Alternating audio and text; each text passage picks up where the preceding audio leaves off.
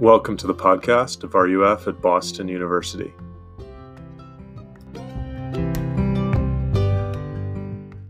Welcome back, guys, to the RUF Boston University podcast. This is a special episode.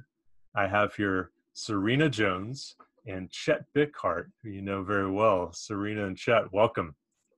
Thanks. Hey, Nathan, thanks so much for having us. Awesome. Well, the three of us get to hang out quite a bit over Zoom now with staff meetings, with other meetings and stuff. So, yeah, but sometimes we do silly things like talk about bird sounds and what sound an ostrich makes. What were you saying an ostrich makes, Serena? What's the sound? Probably something like, wah! Very good. Very okay. Good. Probably a little more guttural. Maybe a little bit more guttural. Yeah, anyway, but we also have serious discussions, very serious discussions, and silly discussions. But one of them that we had yesterday actually was about what it's like to move back in with your family and what it means to live biblically in that time. Right now, we're in a strange time for everyone. You guys have been kicked off campus, and everybody has been forced to be off campus, to move back in with their family, to stay at home. And so it's an interesting situation. You were on your own, you're eating your own food, you're on your own schedule, and now you're back in your parents' home and you eat their food and you're on their schedule. And obviously there are a lot of challenges that can arise with that. So we want to talk a little bit about that, whether you're dealing with your parents, siblings, roommates, whatever situation you find yourself in. It's always a good opportunity to learn how to love each other.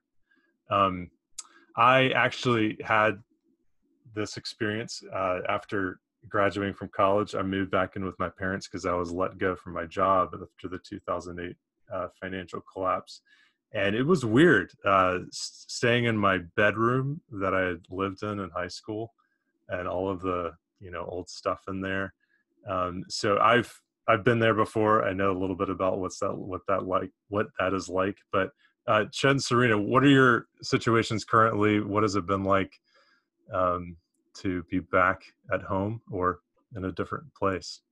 Yeah, sure, Nathan. I was traveling a little bit before getting back here. I had plans to move back up to Boston with my housemates and the house that I'm living in up there. But with all of this hoopla happening, I ended my trip short in Philadelphia, where I was born and raised, and now I'm living with both of my parents and my sister just outside of the city.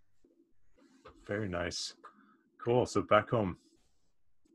What about you, Serena? I also drove back down to Pennsylvania a few weeks ago, but I'm actually living with my brother and his wife, and my parents are about an hour away from me, so I'm not actually in my childhood home, but I am with my younger brother, who is pretty close in age to me, so still with siblings. Yeah. Well, cool. Yeah, and it's always a good time. I think I was saying this yesterday, like most of us will get married and most of us will have to learn what it means to live with a roommate for the rest of our lives, probably. And so it's a good time to learn how to deal with yourself and deal with other people, little habits. So what we want to do is we want to talk about what the Bible says about this stuff, what it says about loving and respecting and honoring your parents. We also want to talk about some practical tips, suggestions that we found helpful. And I think boiling it all down, we want to talk about what is it like to resist selfishness and just kind of living for yourself and seeking to engage the people you're living with love and honor and respect like Christ would. So why don't we start by talking about parents specifically, but maybe just family in general. the Bible says in Ephesians, it reminds us of the commandment in Exodus, children, obey your parents in the Lord, for this is right. And quoting the Ten Commandments, honor your father and mother, that it may go well with you and that you may live long in the land. So this is interesting. What do you guys think about this in terms of obey, right? I mean, as kids, we're taught to obey our parents, but it also says honor. So as an adult, you're moving back in with your parents. Are you supposed to obey everything that they say? What do you guys think?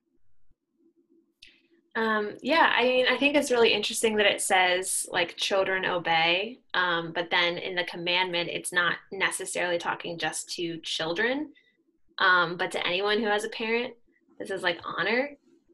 And so to me, honor really connotates like respect.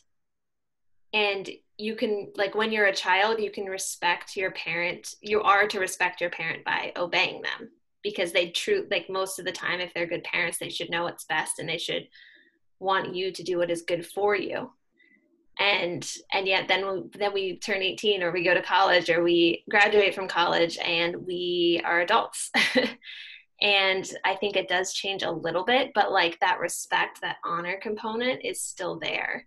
It's in the 10 Commandments that were written in stone, right? It's like, it's meant to be continued. But it's definitely a tricky thing to figure out exactly how to relate to your parents in a respectful way. Yeah, Serena, I just jumping off of that point that you just made, I think, at least for me, one thing I really experienced a lot is when I got back with my parents, was just this loss of independence, almost kind of feeling like back when I was in high school, when I was still living under the same roof, I was living by their rules. And then I went off to college, like you were saying, and now post-college. So it's been 6 years where, well, gosh, I've been living by my own rules. And it is an exciting time to be in. You learn a lot through experience. And then to be thrown back in this position where you almost feel like, gosh, my parents are, they're still asking me all of these questions. Like, well, not where you're going tonight. Obviously, I'm going to the living room. But more like, what does that mean to continue to obey them and stuff? I think it's important, and I think you're good. You had a good word on that obeying can transition into respecting and honoring them, especially coming back and recognizing that, hey, I actually do have some life experience now. Granted, not nearly as much as they might have, but there might be some ways that I can talk to them more as friends, and respect and see them as other human beings rather than these two people that were always giving and supporting me. Mm-hmm. Isn't that true though? Like, we don't often think of our parents as like other human beings. Yeah, right. We think of them as like the people that take care of us, or the people that are always telling us to do stuff. But like, Yeah, they're people too. They've had life experience just like we are having it. that's But I right. think we forget that. Yeah, and some of us might be in situations where you're living with a parent that doesn't share your faith. You believe in God. You want to be loyal to what He says and what He commands, but your parents may not share that.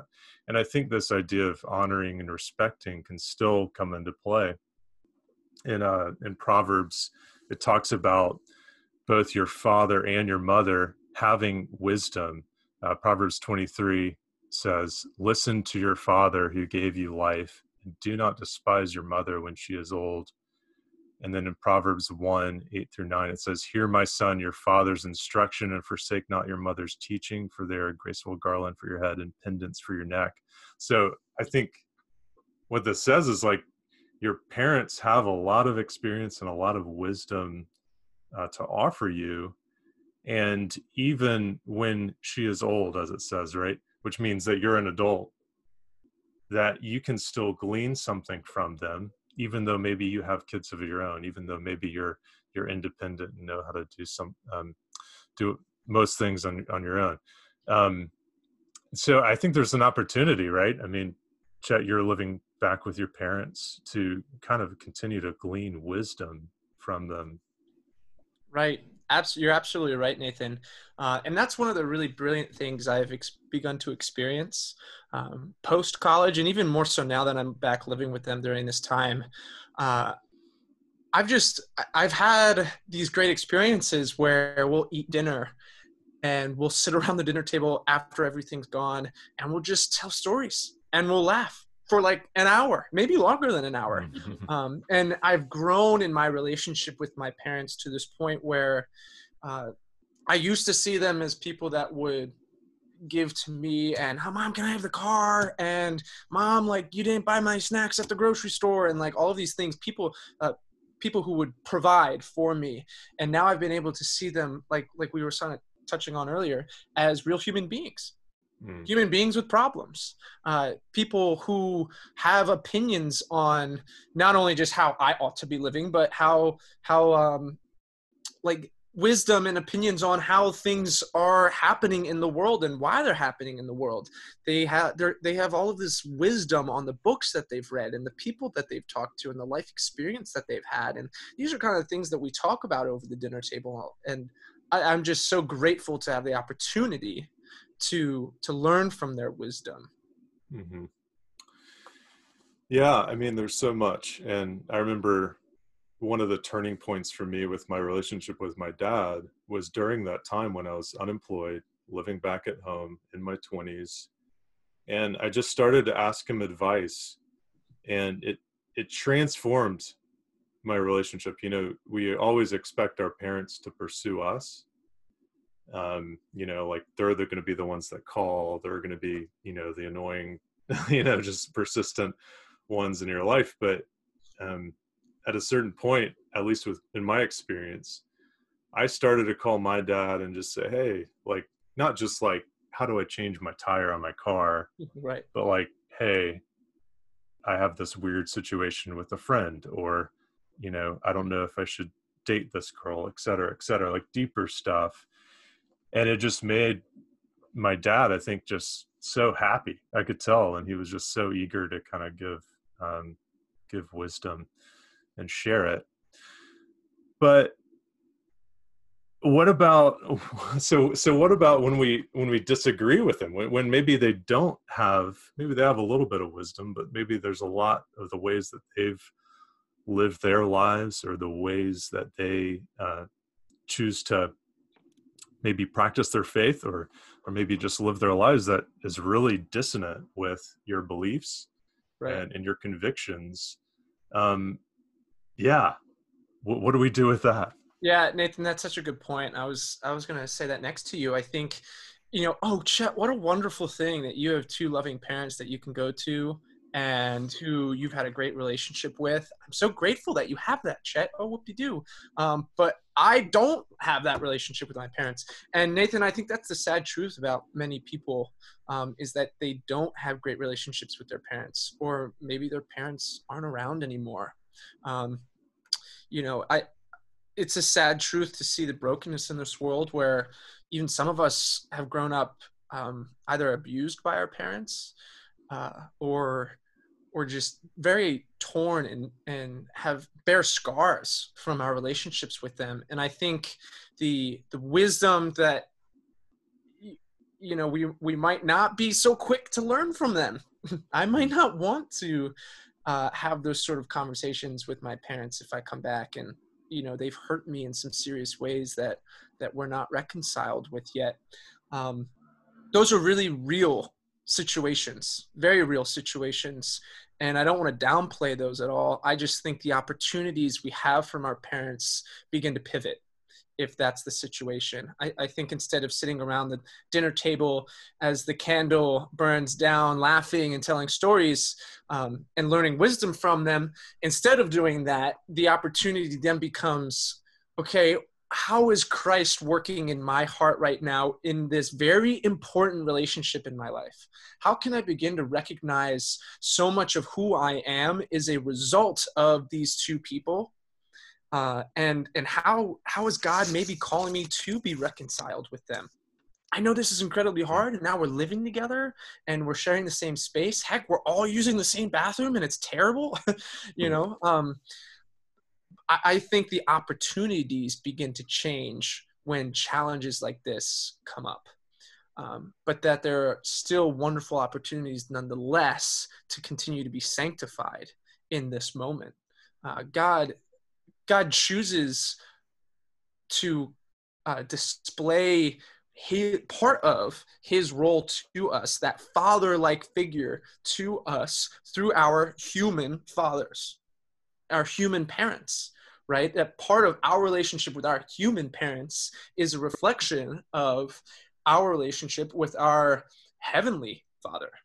And I mean, we could talk for a long, long time on the importance of our relationship with our parents. If we find ourselves in situations where they're less than ideal, when they really aren't great, I think like I said before, there are opportunities to really pray that God would reconcile us. There are opportunities here to grow in, and and to uncover this dirtiness, right? And here's the thing too, and I'd be curious to hear your other thoughts on this too, but like, if you're entering into a situation where you haven't been reconciled with your parents, when you still like really don't like them, or there was something in your past that hasn't been brought up, that's been shoved down into this dark place where hopefully you could forget about it. Well, here's the thing. We know that thing, whatever that might be, has had a major impact on who you are.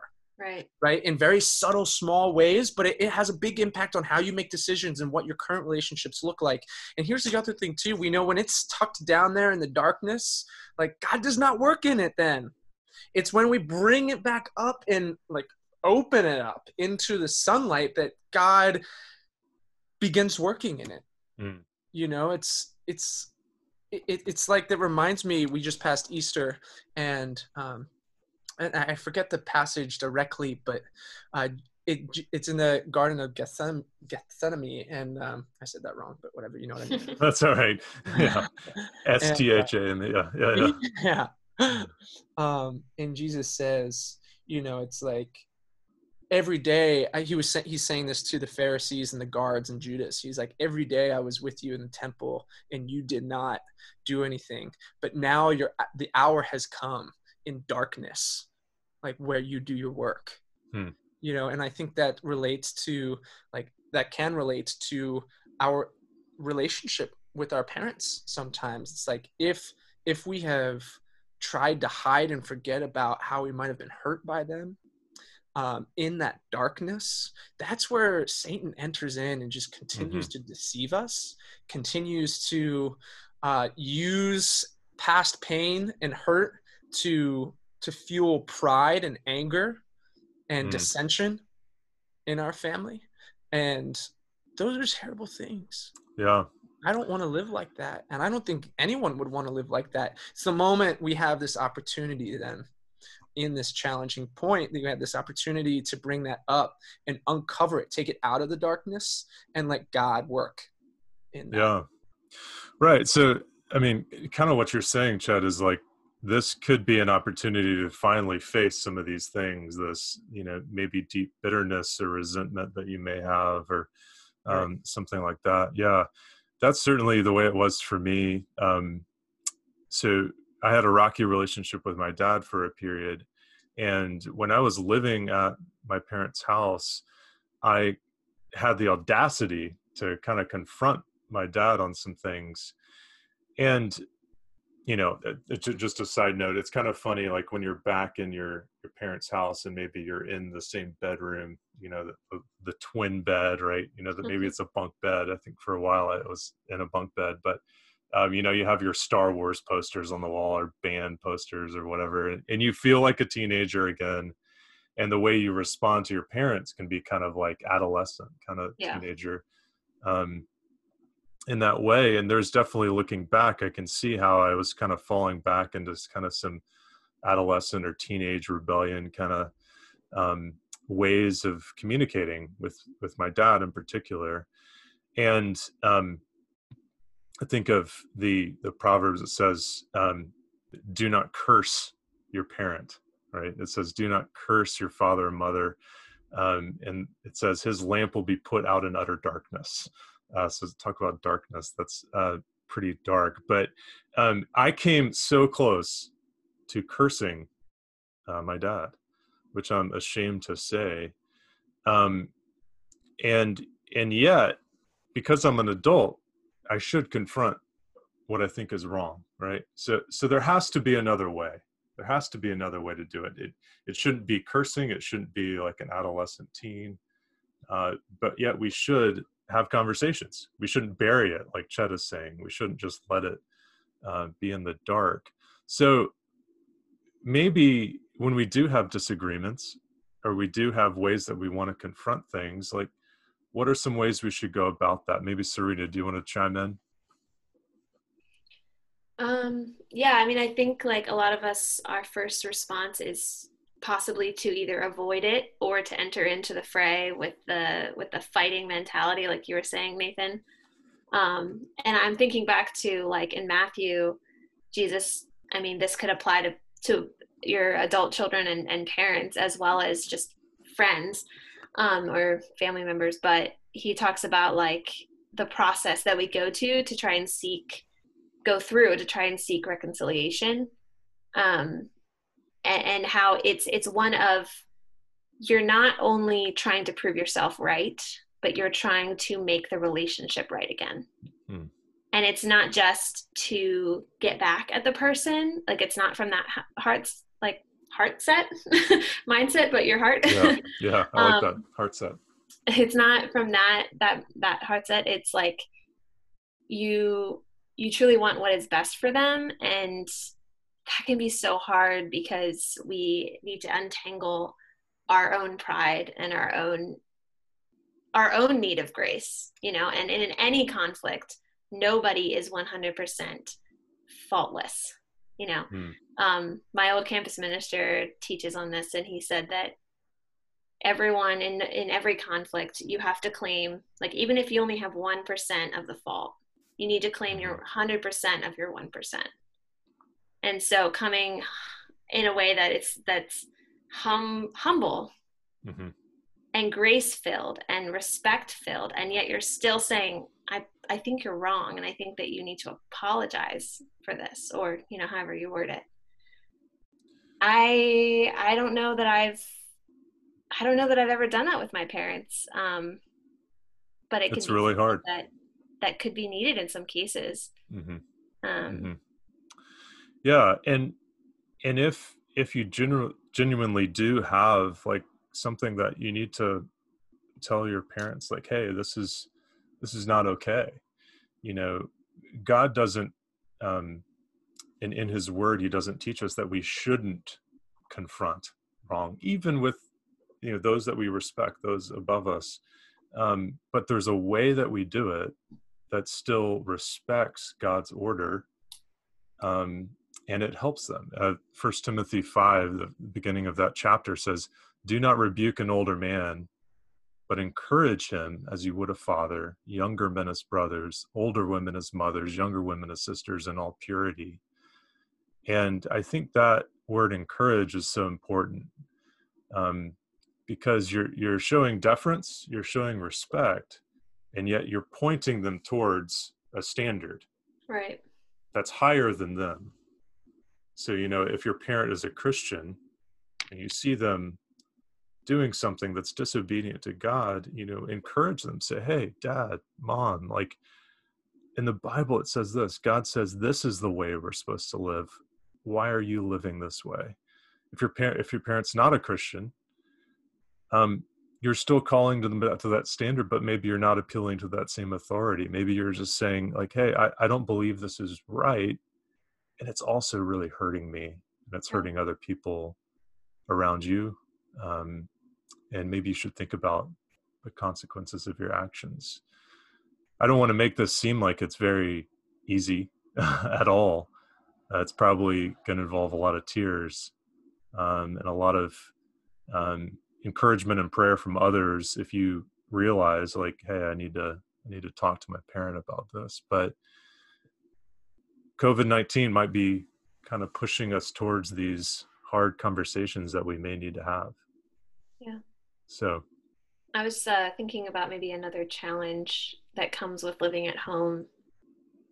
Is just like having appropriate boundaries with parents, not even necessarily things that are like bad. yeah, that's great. Um, Let's get practical. Yeah. What are some, like I just thinking of like what if your parents, you don't necessarily disagree with them or you don't necessarily have a bad relationship with them, but you can tell that like they kind of hold you up on this high pedestal of like my child is the best, my child is faultless. Like that could be a pressure on you, right? Like if your parents have always held you to this perfectionistic standard, and when you're away at school you can kind of have a little bit more of a holistic view, but then when you are at home it's so hard to have those boundaries and to not just put so much pressure on yourself. I don't know, there can be just challenges with that, or challenges with parents, you feel like maybe not allowing you to have your own space, not mm, physically necessarily, but realizing that okay, you are different than when you went off to college. I don't know, like what do you guys think about that? I think you're absolutely right, Serena. I think I've kind of experienced it in similar ways when I moved back here. Um, just like small practical things like aren't necessarily bad, but just like, oh, I tend to do things just a little bit different than how my dad does things. And it becomes ever obvious or present, it's like, um, heaven forbid I load the dishwasher. My mother, no, she has a very clear system on how the dishwasher is meant to be loaded.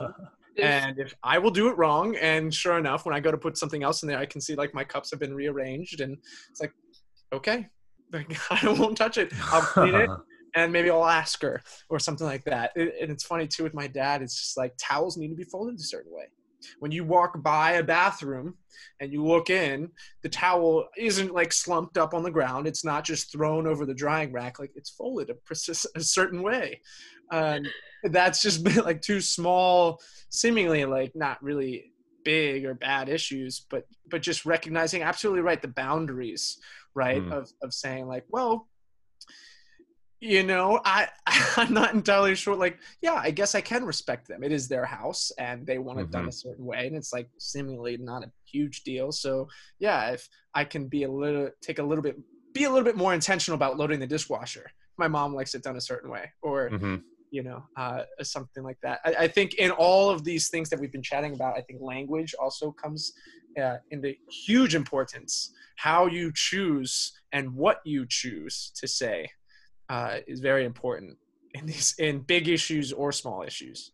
Yeah, Yeah. definitely your tone, recognizing when your blood pressure goes up, and maybe that's a good time to just, go take a walk, watch a show on Netflix, kind of be by yourself, let the pressure dissipate before you go and talk to them. But yeah, eventually you do have to communicate because, yeah, I mean, the dishes need to be done. And Right. I think it's almost like, I don't know if you guys feel this way, but when I go back to my parents' house now, like I haven't lived with them full time since I was sophomore in college. I lived there for 2 years in college, and then I moved out into an apartment. So I just stayed in my apartment full year round, and then I moved up here. And so when I go back and visit them, it does feel like a visit. It feels like I'm mhm, a guest. And I think that it's kind of sad on one hand. You're like, oh man, this isn't my home anymore. But it might almost be helpful to think about like I'm a guest here. And so like for those things that you were talking about, Chet, like, yeah, like I can do that. Like this is the way that they run their home. Unless it's like, a really huge deal, in which case that's where the conversation comes in.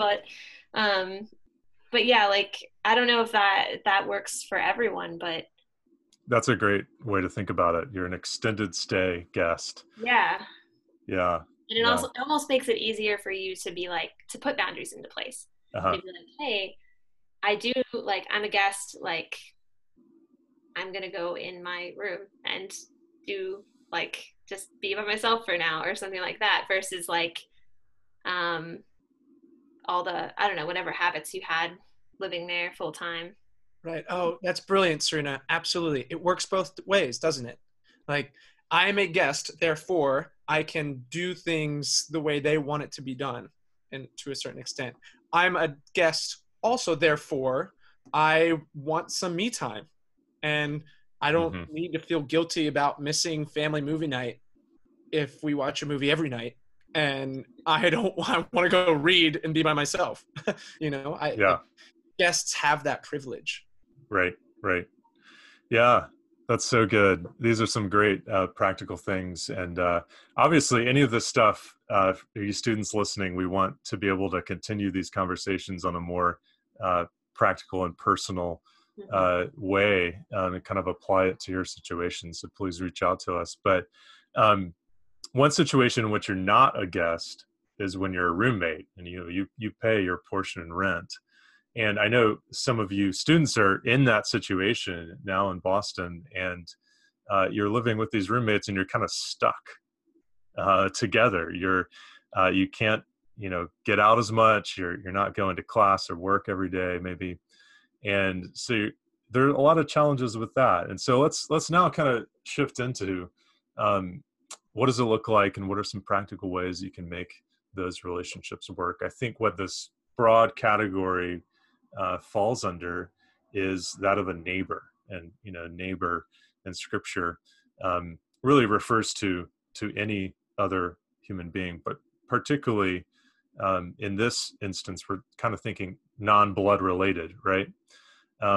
And your neighbor may be in your room, just across the room from you, maybe now as you're listening, or they may be in a room down the hall. But it says, you shall love your neighbor as yourself. This is regardless if they're a Christian, if they follow Jesus, if they're annoying, if they're smelly. It says love your neighbor as yourself. And it says there's no greater commandment other than these. So it's the second greatest commandment. The first is love the Lord your God. So what are some challenges? Let's first talk about some challenges of living with roommates. What are some challenges you guys know of? I mean, I lived it when this whole thing started. I was in Boston with my one housemate for a week. And I think we were both just there all the time, except for a daily walk. And I think one challenge for me is I'm used to having my own schedule, my own time. And I think we were both just kind of used to when we weren't doing anything, we were just in our rooms. And there's just not, our relationship is just a little bit different than some of you guys may have had with your roommates. And so I think just like retreating is a temptation, especially as you may be feeling fearful of the future or just concerned about things that are going on in the world. But I guess when you're not retreating, when you are with each other, some challenges of like, wow, I've never spent this much time with this person. Like we usually don't spend this much time together.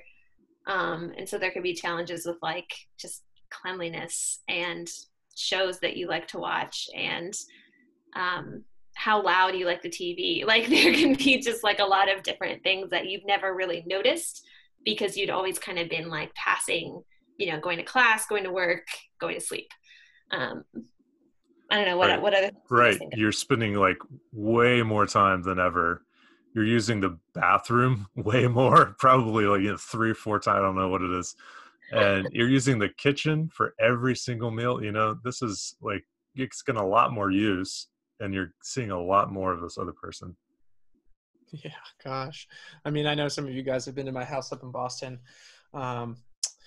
But living with 5 guys in a house, on a normal basis can get extremely messy. And I know for sure, I do not speak only for myself here, where I cannot stand a kitchen sink that is full of dirty dishes. It makes me rinse it off and put it in the dishwasher, right? And yet I know, like, even now I get text messages because I'm still, even though I'm down here in Philadelphia, I'm still in the house chat, and every other day they're saying like, guys, do your dishes, and it just like drives me crazy. I'm rejoicing I'm not there right now. I know I'd be doing the dishes all the time. At the same time, though, I could care less about yard work. It just, I barely notice it. Well, I appreciate it when it's done well, and I don't notice it when it's not done well. And yet one of my housemates, that is his pet peeve. It is his dirty dishes. And he can't understand why I don't really care if leaves are still out there or there's sticks everywhere. You know, I think one thing that's worked really well with our house is everyone having their own little things that really ticks them off.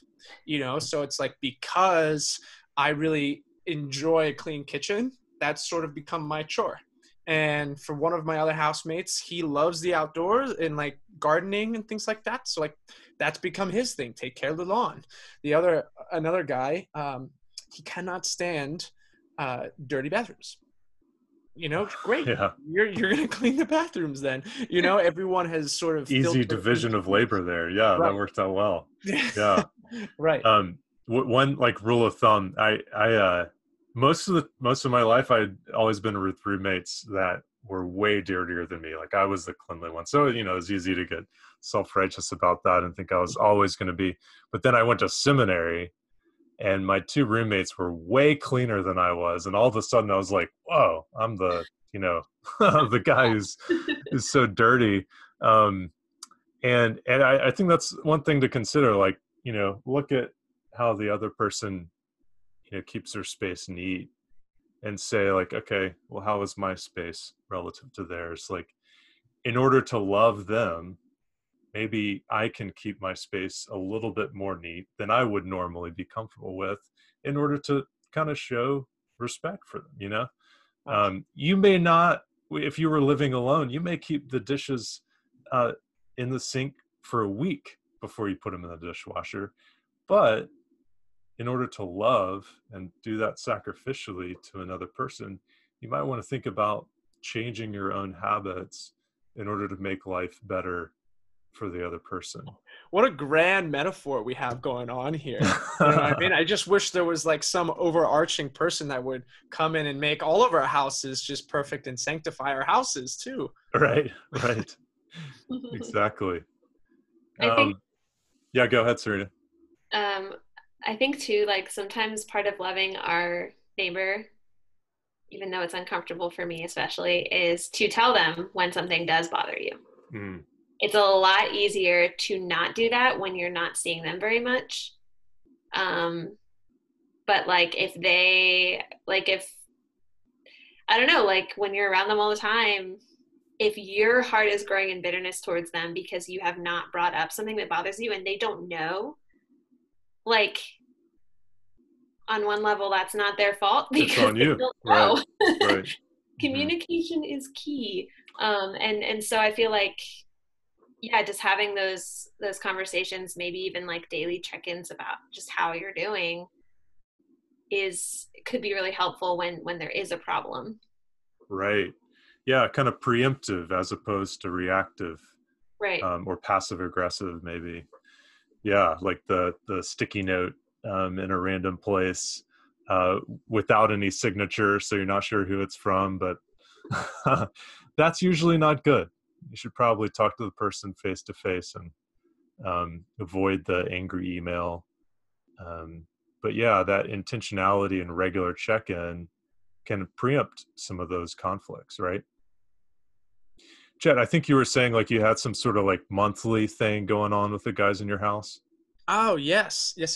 So off of Serena's point about communication is key, in our house, we developed just this, I don't know, it just kind of, it started off with the need, and then it became a good habit of once a month, maybe it's every 3 weeks or so, we just get together as a house. We make a huge dinner. We feast. Everyone cooks their own little thing. And we just chat on how things are going. it provides the platform of Mm. everyone in the house being together, which throughout the normal week can sometimes be rare, right? With 6 guys living in a house, they have different plans. Everyone's going in and out, work can be late and things like that. So this provided a platform where all 6 of us were together. And then it also gave us the opportunity to say, hey, you know what? So-and-so, like, I've just been noticing that every time you leave the bathroom, like there's like you don't clean up after your shaved hair or everywhere, like it's all over the Right. sink. Like, I don't know, something little, but like I noticed it frequently. Can you do something about it? And now it just like what Serena was talking about. I think setting ourselves up to communicate well gave us the opportunity so that we could communicate well. That's so good. Yeah, I like that. And this brings up kind of our next thing is just like, it should be more than just tolerating each other. It should be more than maybe you feel like you're in survival mode. That's natural because there's global pandemic. But just thinking more broadly, there are a lot of opportunities to live with a roommate. Maybe they were a stranger before, maybe they were a friend and you became a roommate with them. But let's talk about just kind of what are some opportunities that can be had from having roommates. Yeah, I think that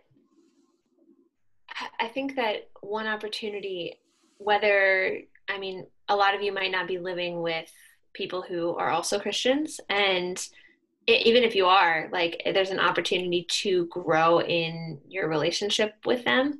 One of the best ways that we are called as Christians to evangelize is through relationships. What better time to build that friendship than now? And who knows, like, they might be going through something that you have no idea about, and you're able to be there for them. If you just start building that relationship and that friendship. And it does take work, because especially if they aren't thinking that way, they're not going to necessarily be the first one to initiate things. They're not necessarily going to reciprocate. But I mean, isn't that how God loves us? Like, with a pursuing, never giving up, always and forever love. Yeah. So taking that first step, that initiative, it might feel a little awkward at first because it's never been done before, but just saying, hey, do you want to like hang out and watch a movie together, or like actually eat dinner together this time, or doing even something that like like you that. need help with, like, hey, Right. like, I wanted to make this recipe, but I'm really bad at, like, whatever, like, do you mind helping me out with it? Mm-hmm. Or like, I wanted to do a movie marathon for Lord of the Rings or The Hunger Games, like, let's do it. Yeah. I just watched The Hunger Games, all the movies, with my current housemates, so that's why I thought of that. But Right. I know some people who have done theme nights during this pandemic. They've just tried to like break down the mundanity and how like Groundhog Day, it's like every day is the same. And so they've done like, like Mexican night, 80s night, just different themes. And, it might be awkward to do it with just like one other roommate, but if you have like 5 guys living together, it might be actually a lot of fun. That's actually a great suggestion. It reminds me, Nathan, of the time my sister and mother had this idea. They were like, hey, tonight, you know what we're going to do? We are going to get dressed up in our tuxedos and our ball gowns.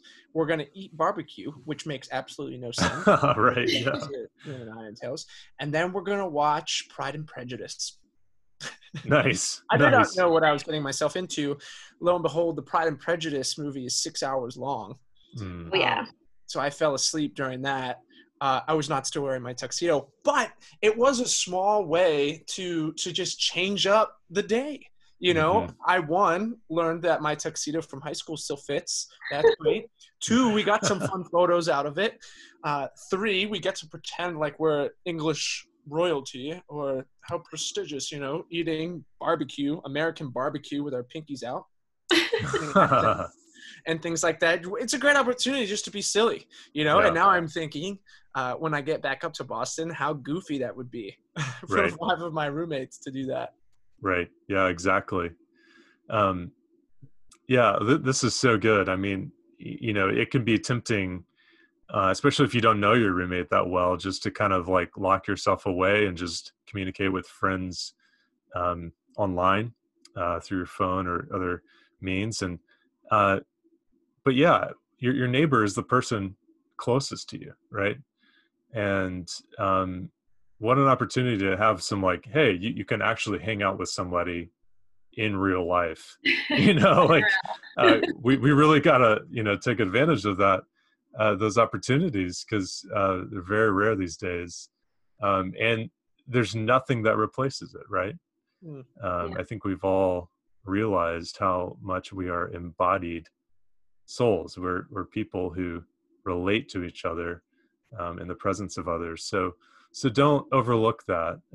Your friends online are awesome, and you should stay in touch with them. And I've gotten in touch with old friends because of this, and it's been great. But I think we should take advantage of these opportunities and really, try to be faithful. And even if they don't love us back, to love them, and to love them as ourselves, as Jesus tells us to. So, yeah. So this is good. I think this has been a good conversation just to kind of discuss, like, what is this time for? And maybe it's about relationships. Maybe it has something to do with those that we're stuck with in quarantine. Any other closing thoughts or things you guys want to add before we wrap up? Well, Nathan, no, I'm just really grateful you've given us the opportunity to digest this a little bit, to be a little bit more reflective on the situation we find ourselves in. I think oftentimes we can be so focused on, oh my gosh, this is not happening. I am not having my summer plans. I am not going to go to a summer conference or do my summer internship or get to graduate with a gown and robe and things like this. It's so easy to focus on what we've lost during this time, and to completely lose sight on what we've gained. And that's just so important. And it's important to recognize and to think about that we have gained this incredible opportunity to build and perhaps reconcile these relationships with people that we're spending very long hours of the day with now. Mm-hmm. That's right. Yeah. Sereni? I don't know. I don't think I have any more thoughts, but I think it's been really helpful for me personally to have this conversation, and looking forward to, having one-on-one or personal conversations with students if they're interested in, if you guys are interested in talking about your particular situation. But yeah, all good stuff. Awesome. Yeah, we're definitely here for you guys and want you to just feel free to reach out. Know that we're praying for you. And I know Christ is interceding for us on our behalf, and he is making us holy, whether we're in quarantine, whether we're out of it. And so let's pay attention to what he's doing in our lives, and especially in our relationships. So, well, this has been good. I look forward to our next conversation, our next topic. We'll be posting up a poll maybe again here soon. But take care. We'll see you guys soon, hopefully. All right. Bye. Bye-bye.